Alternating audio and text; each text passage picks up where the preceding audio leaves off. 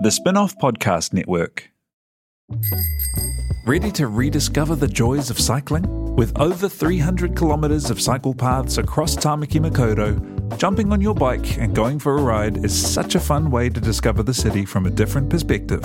Cycling is getting more and more popular across Auckland, so now's a great time to join the hype and give cycling a go. Head to at.govt/cycling to find your nearest cycleway today.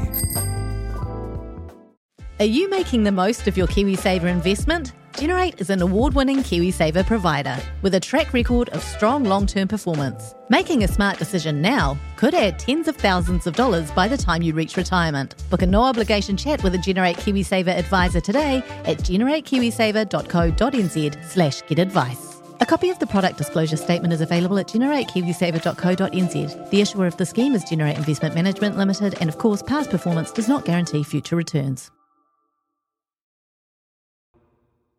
Tēnā koutou katoa, no mai haere mai, my name is Toby Manhai. This is a special bonus pop-up extra episode of Gone by Lunchtime. The local elections aren't far away, and that means the 5th Super City election in Auckland.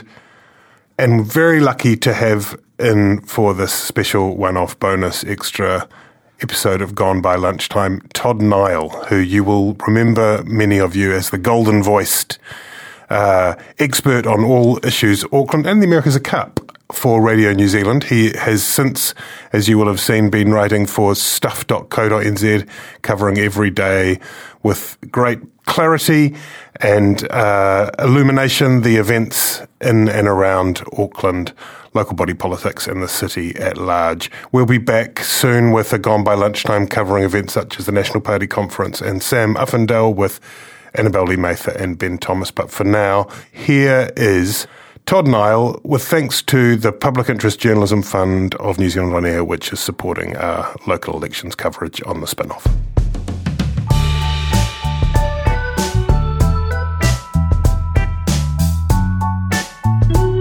Tēnā koe, Todd Niall. Thank you very much for coming in to talk to us. My pleasure. We are speaking on Wednesday, the 10th of August, so there's 2 days. We're speaking just sort of in the morning, so I think it's noon on Friday that nominations close, and it's also the moment when people need to be properly enrolled in order that they can vote via post. So PSA, everyone should do that. This is the Super City election number 5, I think.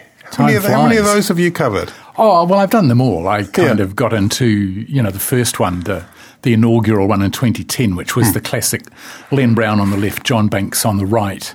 And, because it was the start of the Super City, it was a pretty important one. It would set the direction which way the council would go potentially. So that was a fascinating battle that Len Brown, with his Labour sort of background, won pretty comfortably in the end. That was before John Banks got back into central politics, wasn't it? Or before the Kim.com years, one of the various kind of iterations of John Banks. Yes, he'd come out of being the mayor of the old Auckland City at that point, up to that election, and that was the end of his local body career. And casting forward to 2022, how does this one compare with those other ones that you've covered for Radio New Zealand and Stuff more recently? Yeah, so this one is fascinatingly completely different. There's been 3 elections where there hasn't been anyone in the chair. There was obviously the first one, the Banks-Brown one. There was 2016 where Len Brown stepped out and Phil Goff came in, so that was an open contest. And this is an open contest as well. The difference is that previously there's always been an incumbent who looked safe, and you pretty well wouldn't ever have a bet against Brown or Goff in any of those past elections. Now it's not quite so hard to read because you don't have an absolute standout candidate. You can go, well, look, it's going to be this person unless. I mean, Professor Collins in the polls that have been published with his Labour and Green Party endorsement kind of is marginally in front. Yeah. But, there's 4, potentially 5 in the field. Certainly the top 4, according to the polling, there's not that much between them. And so it's the hardest one to read, I think, of all of them. Let's go through some of those candidates. Fesso Collins is the only one, I think, who's a sitting councillor. So in a sense, he has a version of incumbency there. The others are all coming from different directions. The polling you mention, we should say, which is Curia Polling, which is a reputable polling firm commissioned by Ratepayers Alliance, it's useful and instructive up to a point, but when we consider the low turnout and when we consider that the field is so split and the number of undecideds, it is a very open field, isn't it? Yeah, I mean, you can't really take anything from there have been 3 polls, the 2 Curia ones, and then Wayne Brown commissioned his own one because he wanted to zoom in on the people who were likely to vote. Might be getting ahead of himself, but Wayne Brown is after what he calls the 50-plus property owner, who tend to be the ones who vote most strongly. So he's not courting the youth vote, which may or may not vote. But his poll came out pretty much the same as well. Efeso Collins slightly out in front, Leo Malloy close second, Wayne Brown close third, Viv Beck, the centre-right endorsed one, still in there quite close fourth.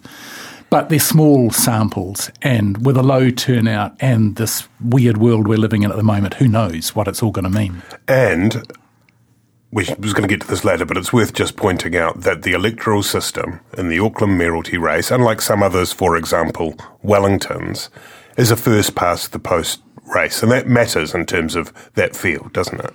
Yeah, it's your classic first-past-the-post election. So, how the vote splits is important.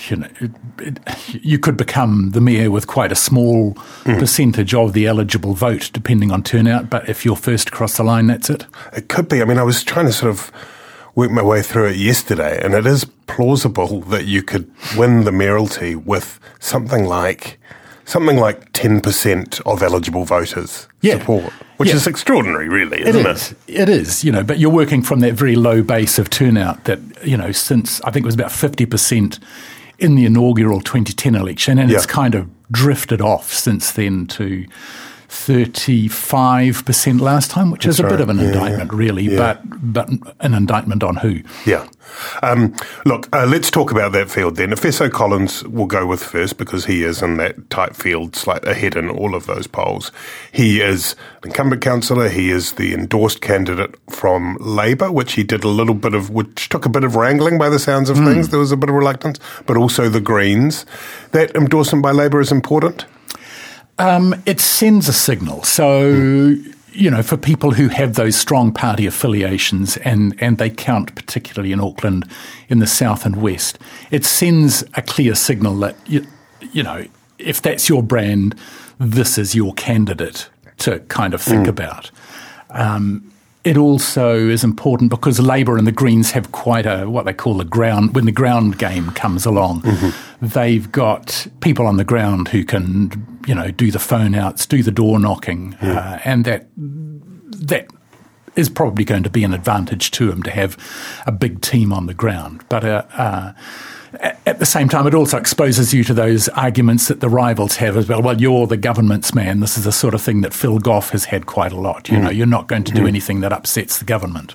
Yes, I notice that Leo Malloy has recently been running advertisements saying get rid of Labour. There is if there's something in the wind that is opposed to the Labour Party, then they'll try and pin that his opponents on Efeso Collins. And it's something that Collins is aware of and he tries to counter. I mean, he's pointed out, for example, that he was against the regional fuel tax, which was a Phil Goff, Labour-led, government-driven thing that came out, that he was against it. So you can't, he says, just because I'm Labour doesn't mean I agree with everything that Labour does. And his opposition to that was on the basis of the impact it would have on struggling families, really, who would be hit the hardest when they had to commute across town and didn't have public transport alternatives. Yeah, it's a fixed tax, so it means more to people who've got less to spend. But it's interestingly with his broader approach, which I think at the debate that you and I were both at the Debating Society held event at Auckland University recently, he went so far as to say, my campaign is all about climate change, which I thought was quite striking. Yeah, so he's in an interesting position, as you say, because he's a sitting councillor of 2 terms. He's in that kind of incumbent, but he's trying to differentiate himself from some of the emphasis. But yeah, he has gone out strongly in those areas that you would expect, certainly, a Labour Green constituency to be interested in. Climate change is the biggest challenge that faces Auckland, like it or not. There are other things in there. And he's really hung his hat on. He is going to be, pursuing policies that tackle that and meet the pretty ambitious goals that the council that he has sat on has set. The free public transport was straight out of the gate, the sort of big banner promise that he made. Yeah, he's pushed that one hard. Leo Molloy's trying to claim that it was his idea, but when we get to Molloy, his position is not quite so clear. But that is the flagship policy for Efeso Collins. In that way, I think it's a deliberate campaign move to have 1 or 2 big ideas, and you just keep hammering your big ideas. That debate we went to, the answer to many of the questions was, free public transport fixes that. It fixes equity, it's climate change. This is his argument, that in many ways, having this one big policy deals to a lot of Auckland's issues, in the way that Len Brown campaigned strongly on the city rail link. So let's come to Leo Molloy. He is obviously someone who has made a lot of big headlines, some for reasons that could raise questions around his character, others that his supporters would say show him to have the necessarily kind of bulldozer mentality that you need to get things done in Auckland. What's it like covering somebody like Leo Molloy? He's an interesting character. I mean, the campaign approach and his natural personality. He's on the Phil Spector wall of sound sort of campaign. Yeah. I mean, it's all about the noise. It's being out there. It's being heard and being, even if people don't like you, as long as people are talking about you, he's winning is one of his lines. So he's very loud, and he has a lot of confidence in his own personal appeal and the fact that he says what he thinks, which is a problem from a campaign point of view. If they're trying to go, we want our candidate to stick to these messages and not get distracted into other arguments. So he's an interesting one to pin down, and I had interesting experiences early on in his campaign when they brought in a media manager and the campaign was getting going. Leo liked to be able to do and say what he wanted to. Yeah. And at one point I was trying to talk to him because some of the things he was saying weren't clear. The media manager was saying, no, he's not going to talk to you. Send me the questions by email. We'll deal with it in writing. Doing the thing that political comms people do all day, every day. Yeah, and there was actually quite a bit of tension building up inside his team because, he thought Leo being Leo was the winning ingredient, and the team weren't so convinced. And it even got to the point where I arranged to have a coffee with him, and that got nobbled as well. And that comms manager, Kate Cordy, has left the team now.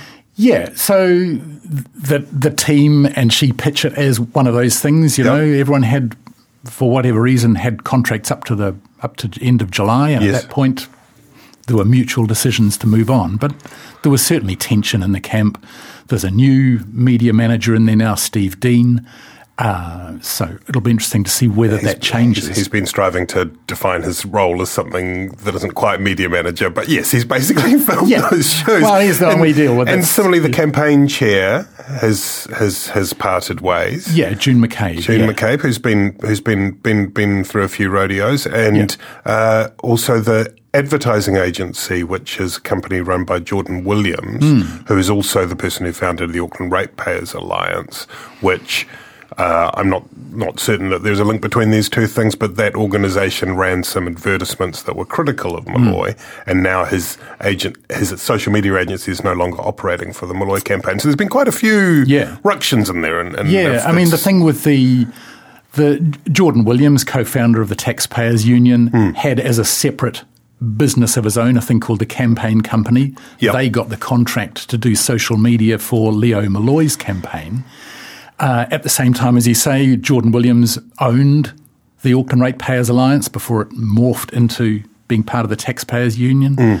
So he wears these many hats in the campaign. But they weren't necessarily aligned. In fact, that debate that you and I went to at the university, as it turned out, Leo Molloy recognised one of his social media guys sitting in the audience. What he didn't know was his social media guy was sitting alongside the Auckland Ratepayers Alliance guy. So they were mates. His social media guy's working for him, and the Auckland Ratepayers Alliance came out with an ad critical of Leo Molloy. So all these things were sort of joined up but not joined up, and not surprisingly, for whatever reason, the social media guys parted company with the campaign in a sort of mutual wanting to part way. Right. I mean, it's worth saying, to be fair, that Jordan Williams had declared that conflict when he appeared. Yes, there was no secrets. It wasn't as though there was any subterfuge happening there. What is Leo Molloy's platform? He's kind of Mr. Shake-up. He's going to go and sort out Auckland Transport, a popular flogging horse in campaigns over many years. So he's decided that Auckland Transport is a sort of popular target. Yep. People don't seem to like it for whatever their reasons are. So he's going to sort out the board. He's going to change who's on the board. He's going to sort out the CCOs. He's going to get rid of layers of management in the council. He's pitched himself as the fresh, the new broom. And at the same time, he's got these big visions. He's pushing the idea of a downtown stadium, waterfront stadium, selling off the port company land, moving the port. So he's kind of big on everything. Viv Beck is the closest thing we have to an establishment centre-right candidate, and that is reflected in the endorsement that she gained after a longer period of time than had been expected by many. I would think it's fair to say even Viv Beck. She was endorsed by a group called CNR, which is now called Communities and Residents, but was born as Citizens and Ratepayers. Citizens and Ratepayers. So the C's and the R's. What's her policy platform broadly? Yeah, as you say, she's become, if you like, the mainstream centre-right candidate. Yeah.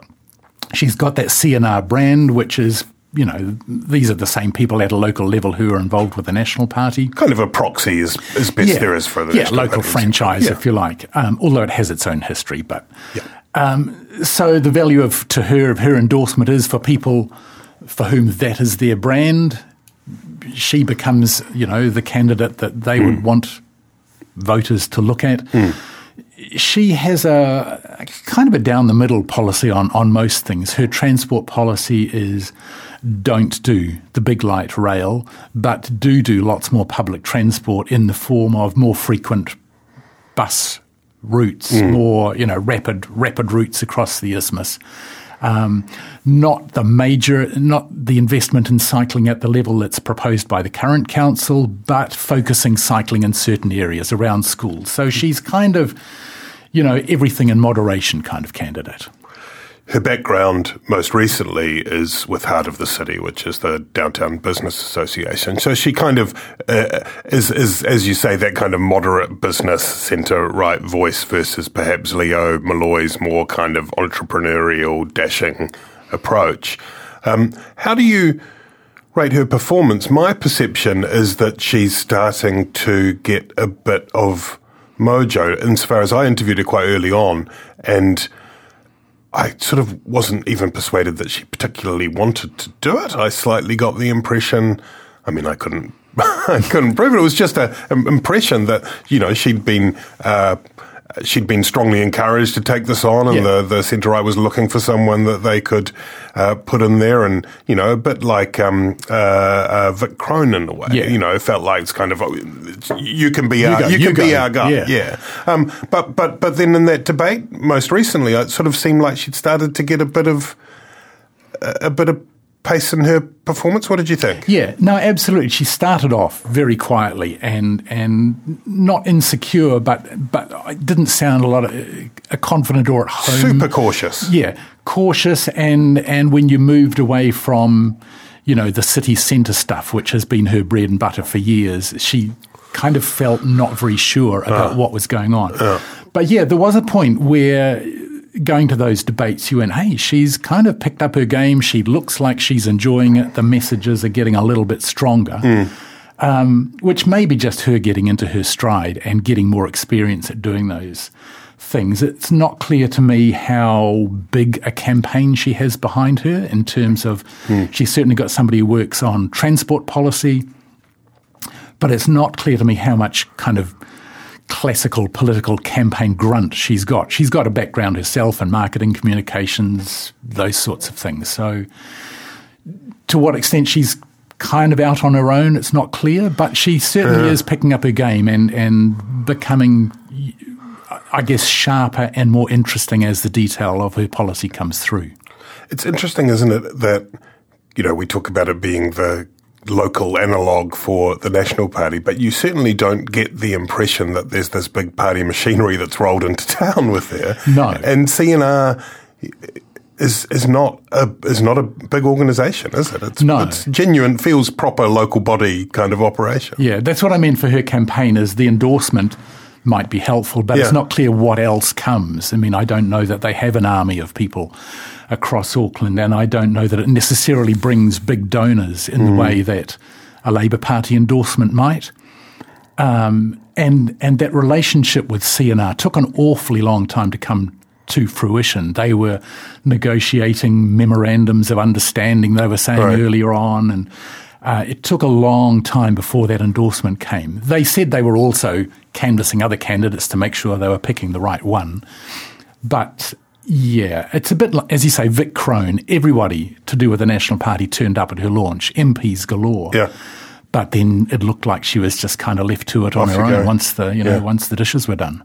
The other thing that Viv Beck seems to be attempting to do tactically, and perhaps to some extent all of the candidates except for Efeso, is she was almost kind of trying to embrace Efeso Collins in that debate, and in other places I've seen it, into kind of me and you Efeso, you and I Efeso, to try and just kind of create this framing of the contest with Beck and Collins as the head-to-head. Yeah, well, there literally was an embrace at the Wātia Marae one, which was where for the first time Viv Beck sort of pushed back at Leo Molloy's kind of colourful and sharp attacks on her.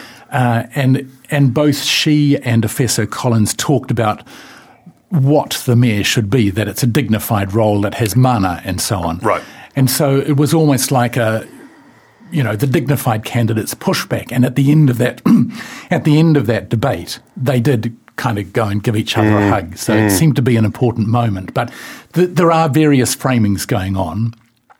I think those two, Viv Beck and Efeso Collins, are trying to sort of push the dignified, thoughtful, serious candidate. Leo Molloy's trying to pitch it as a two-horse race between him and Efeso Collins. Yep, from day one.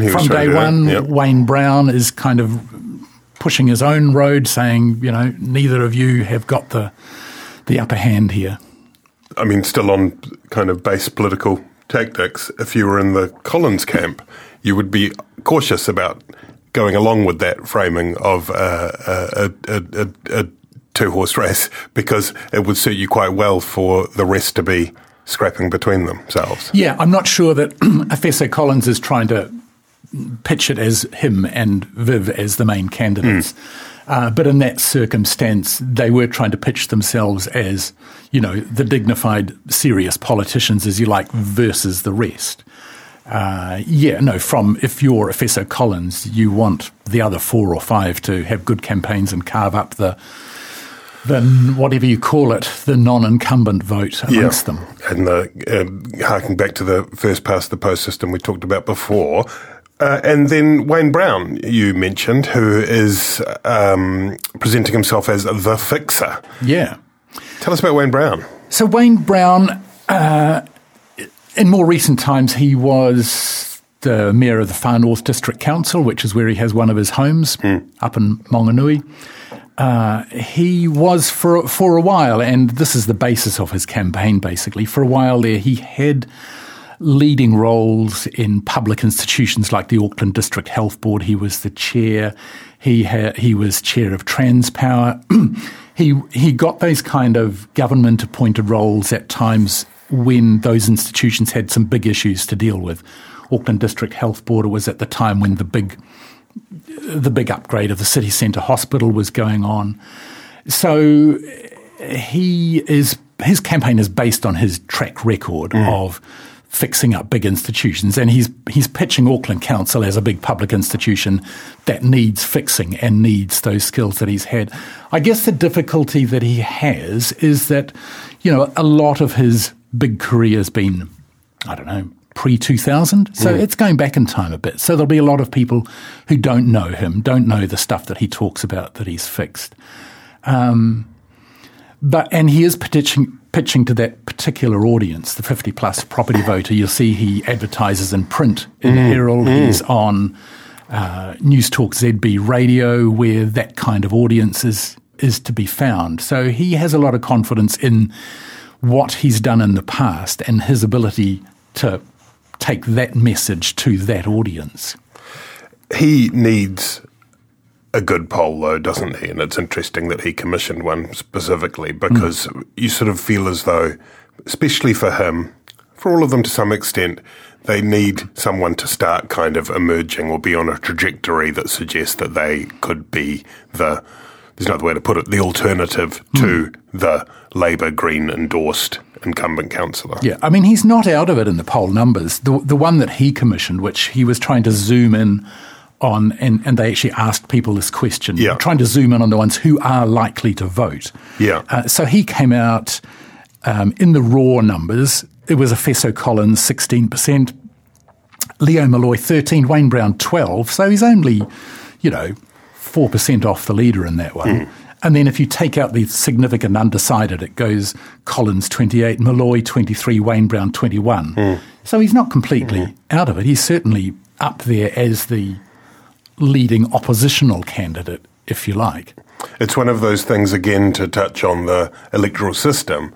We saw in Wellington, Andy Foster kind of come through, and you feel as though that's the kind of, maybe even, goodness knows, maybe even a Craig Lord is someone who would have a chance in a system like that. Yeah, I know. Well, Craig Lord, he's a second time round. He was on the podium. Is it only his second? I sort of feel like he's stood in every election. Well, no, he's on Facebook. Around. He's been continuously on Facebook since his 2019 campaign, where he came third, and I guess like most contestants, once you've made it onto the podium and got the bronze medal, you then believe that you can go the next step or two.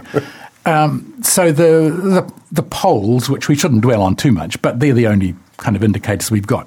He's clearly number 5 by a long way back in those polls.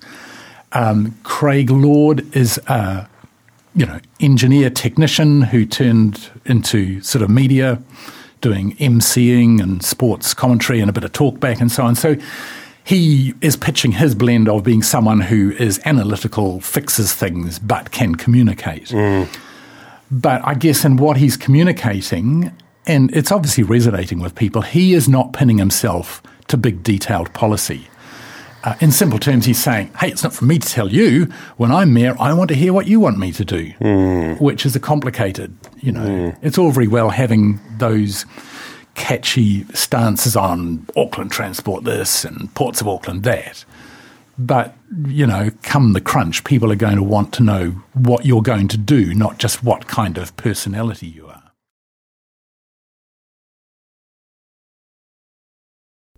Now, I clicked onto stuff.co.nz and there was a Todd Niall story there yesterday, and I thought that someone had accidentally loaded a story from 3 years ago or 6 years ago because the headline said that John Polino has entered the race. Yes, John Polino, the Florida candidate where he currently lives at the moment. So John Polino, for those who he was the main challenger to Len Brown in 2013. 2013 was the second Auckland Council election. There was no way that Len Brown was going to lose that. So there wasn't a big field of traditional centre-right candidates. Yeah. John Polino, restaurateur, he'd done a TV sort of kitchen program, American-born.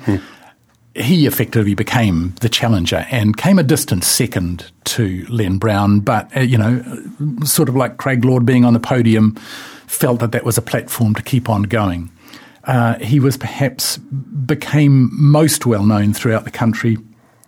Immediately after the 23rd election, there was the Len Brown extramarital affair scandal, which had links to John Polino's campaign. Polino denied, a direct involvement, but Luigi Wiwiji, his offsider, one of the famous names of New Zealand local body politics, had clearly been involved in efforts to try and get the release of the admission of this affair before election day, but it didn't quite happen. And Polino came back in 2016. He came back in 2019, but pulled out partway through the race, and shortly afterwards, he and his family went to Florida.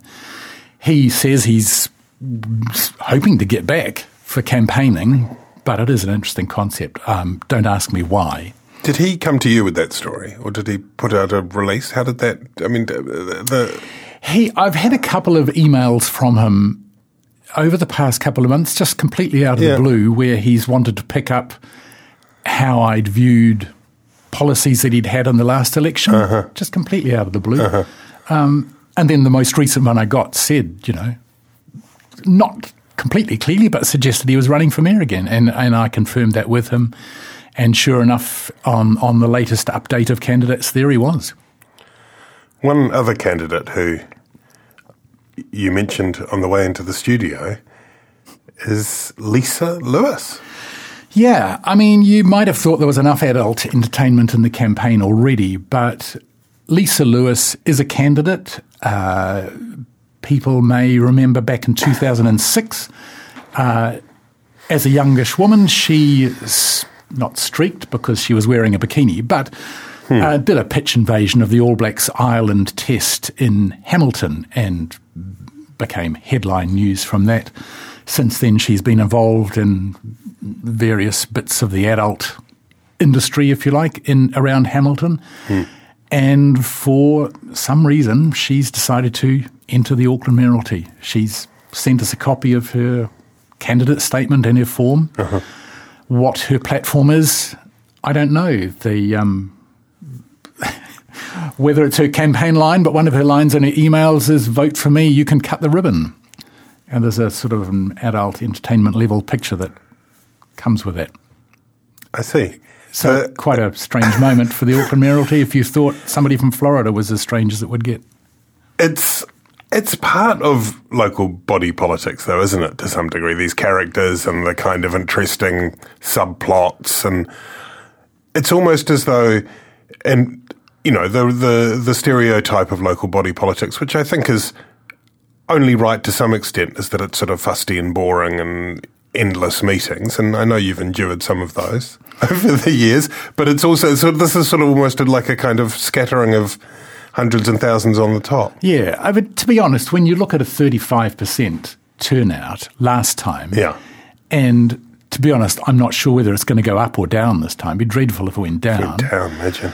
So you have to say anyone at all who joins the contest and gets any kind of publicity that there is a contest happening, you'd have to say, well, good on them. It's all good for awareness. Yeah. Whether or not anybody wants to vote for them. I mean, the more people become aware that there is a local body election, there is a mayor and councillors and local board members to vote for, it's got to be a good thing, I guess. I talked to Julian Molyneux from AUT yesterday, and she made the point, and there's sort of various examples that bear this out, that when you have interesting mayoralty races, the opposite of which is when you have uncontested mayoralties, when you have interesting races, that filters down to the down ballot stuff. So, for example, if you have someone, even a very popular mayor standing uncontested, then people will go, well, I trust that mayor, they're fine. So they don't bother, and then that affects the votes for councillors, for boards, for trusts, for everything.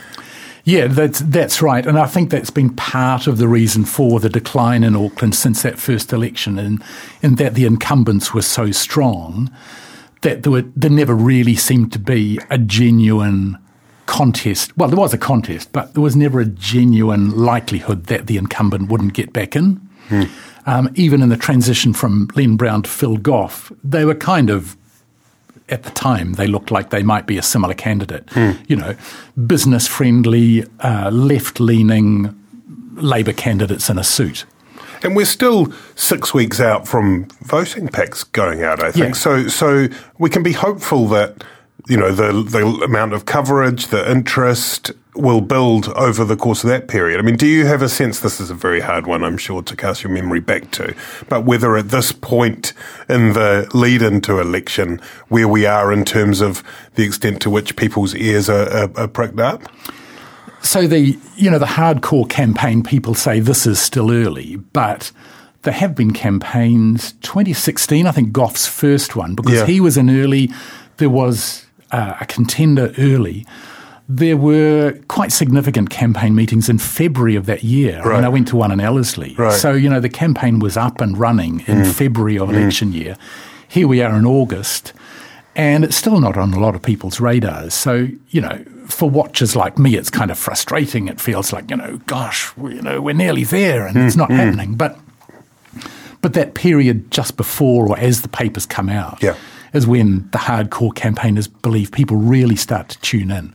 And it will depend a little bit on, I guess, the conduct of the candidates, whether somebody will come up with a policy or say something or do something that starts to pitch it more into the headlines. I mentioned before the interminable meetings. What is... These would-be mayors are going out and making promises and pledges, and some of them aren't even necessarily within the power of a council, let alone a mayor, because they involve central government. What is the reality of the mayor of a council, specifically the super city council? How much can a mayor really do? Well, quite a lot, but it's how they do it that counts. So the mayor... Everyone says the mayor is just he or she is one vote around the council table. When it comes to the crunch, that's right.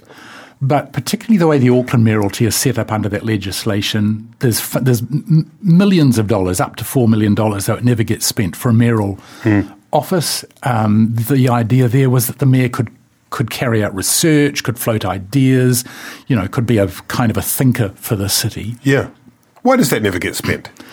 I think because politicians, there's nothing a politician fears more than being pinged for, bad spending of public money, and that's certainly the case for Goff, who has taken, his staff used to pester us with why aren't you highlighting how little of his budget he's spending, as though it was a good thing. Might not be a good thing. So in the Auckland case also, the mayor presents the first proposal for the annual budget. So the mayor gets to shape that debate. There's a bit of consultation with councillors, but the mayor can set the direction of, well, this is the level of rates rise I'm comfortable with. These are the things that I think we should be doing. And generally that has held sway through the budget process. But it has to be a mayor who can influence and get a consensus of enough councillors around that council table. And it's something that Phil Goff didn't come to as naturally as Len Brown before with his longer local body experience. So what can a mayor do? Look at Len Brown, for example, the City Rail Link. He campaigned on it, the biggest, costliest, most transformative public transport project the country's ever seen. He campaigned on it. There was a roar of applause at the inauguration when he said, we will build the inner city loop. He was up against a national-led government that was hostile to the idea. And essentially by the end of his first term, that was a happening thing, that project. The council pushed on, gradually got the government round, and so that, will be built in 2025. So a mayor focused and able to bring people around him can do an awful lot. And if you are elected on a big promise, that carries with it quite a lot of moral weight, doesn't it? I mean, that mandate has to be heard in Wellington as well. Yeah, it has to be heard. And it will be heard, whether they like it or not. So you need to be somebody who's not only got big ideas, but has got the ability to influence a government the way that Len Brown did with a government that was not naturally on his side. Phil Goff had the advantage that within a year of coming into office, there was a Labour Green government that he would have been part of had he not left it to become the Mayor of Auckland. So that's not necessarily been a good thing on everything, that he's had allegiances to what their government is doing that, take light rail, for example, may not have been in Auckland's best interests, but so the mayor does get heard in Wellington, but has to be able to deal with Wellington in a way that works. So, Todd Niall, you have been on the campaign trail already for, I guess, a couple of months. There's quite a few events. I imagine you have been getting home quite late on a lot of evenings. Tell me a bit about what the campaign trail is like now. Are there any particular events that have struck you as instructive or colourful or weird? Not apart from the egg throwing at the University Debating Society one. So the actual mayoral debates themselves I've found frustrating because they are each time more or less the same. Sometimes puzzling because the candidates put out a policy and not really talked to it at the debate. It almost felt like they're going through the motions in a way. Right. Bearing in mind that these are small meetings, but these are the meetings that the media go to and report to the wider public. So I'm still kind of waiting for something to happen, someone to break free, if you like. You mentioned to me earlier that you went to this event in Warkworth. Was that a campaign event, or was that the Warkworth meeting was a kind of a side trip, if you like, because it involved two council candidates. There was a meeting in Warkworth a couple of weeks ago from a new group called Unify NZ. Right. And its purpose was to inform people about issues, and those issues were on the night a speaker from Hobson's Pledge, who are against co-governance and so on. The theme of the meeting was democracy, not co-governance. So there was Hobson's Pledge, there was a speaker from Groundswell, the farmers' movement against all sorts of things. And the third speaker was Albany Ward Councillor John Watson. The MC for the meeting was Rodney Ward Councillor Greg Sayers in his home patch. And I guess I was intrigued in what looked like a meeting that is part of this, I don't like to say Trumpian because it's too simple, but part of this kind of movement that seems to be happening.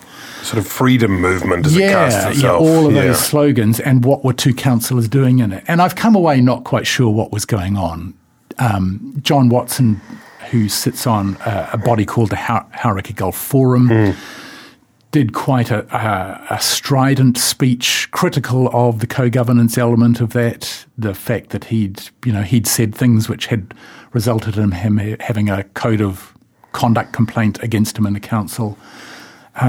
Greg Sayers was a completely neutral MC, but it was interesting that these people were prepared to be seen within this group. It's an interesting one to watch, and whether there are more such groups around the country, I guess, is an interesting question that are tapping into election issues or local body issues as a way of spreading this message. Well, I don't think there's any doubt about that. And in fact, the last couple of days, Voices for Freedom, an anti-vax, anti-mandate, anti-mask group that has been censured, by the Advertising Standards Authority for spreading misinformation, among other things. And some of the language from that group, you would hear in that Warkworth meeting. And some people tell you that's sort of a strategy that's been pursued, certainly in the US and the UK, but one of the things that is specifically cited, and this is not speaking to Auckland necessarily, but around the country, there are boards that don't have enough candidates. Yeah. And so you need to get in there, and then we can. Now, it's a tricky one, isn't it? Because elections are, the epitome of democracy to some degree. Not all of democracy, but a critical part of it. And as in that meeting, you don't want to deny people the opportunity to say their piece. But it's a delicate balance, isn't it?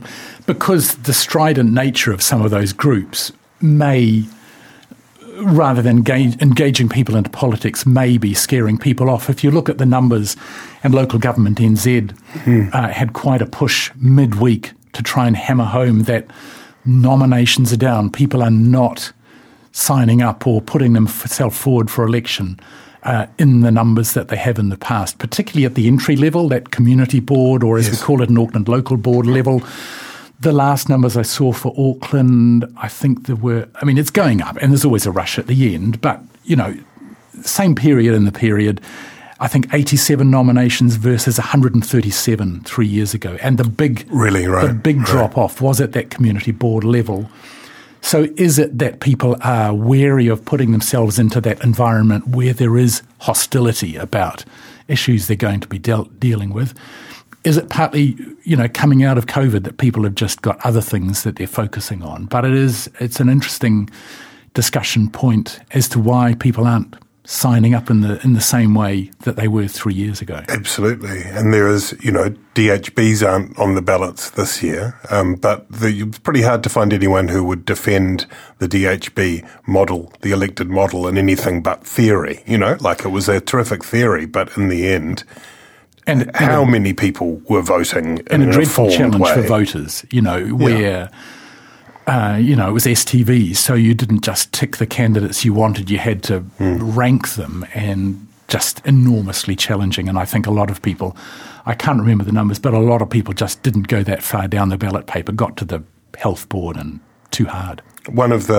This is getting into the weeds a bit, but one of the criticisms that's been levelled at the local body election approach more generally, specifically by, and I'm going to write something about this in the next day or two, I hope, by the Justice Committee's inquiries into the 2016 and the 2019 local elections. The number one recommendation of both was that they should be centralised and come under the Electoral Commission umbrella. Electoral Commission knows what they're doing. In the case of local body elections, it's devolved in effect. So it's the task of each council, I think that's right to say. And then there are two companies that normally, is that, as I say, it's getting in the weeds a bit, but in terms of the push to try and get more people involved, in terms of the push to try and get more people voting, broadly, the push to try and make people more aware of these things, which is a fantastic service you provide every day in trying to share those stories, but you're one guy in one part of the country.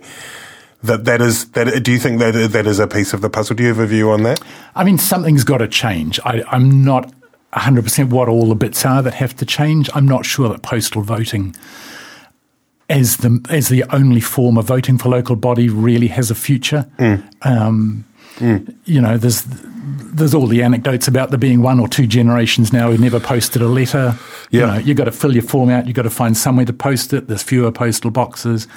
As you say, part of the promotion work is done by the Electoral Commission, but there's a point, I think it's this weekend, where from there on, the conduct and the promotion of the election falls to the local councils. You're then in a position, Auckland still, putting, I think, $4 or $5 million into it, not quite as much as they used to. They're under financial pressure. So, you have an election that may not be promoted in the same way that it was in the past. There's that other debate about whether, big party labels should be used by candidates. But, I would hope that Auckland can't fall below 35%, but it is possible. And if it is, then it's a real, it's a real sign that something's got to change in a city as big with the issues that Auckland has, that, maybe less than a third of people can bother to vote. Thank you very much, Todd Niall. Todd is writing pretty much every day, often multiple times every day, on stuff.co.nz on all matters relating to Auckland, but right now a lot to do with the election fast approaching. So a must read. Very, very good to have you in here. Thank you so much, Todd. Thanks, Toby.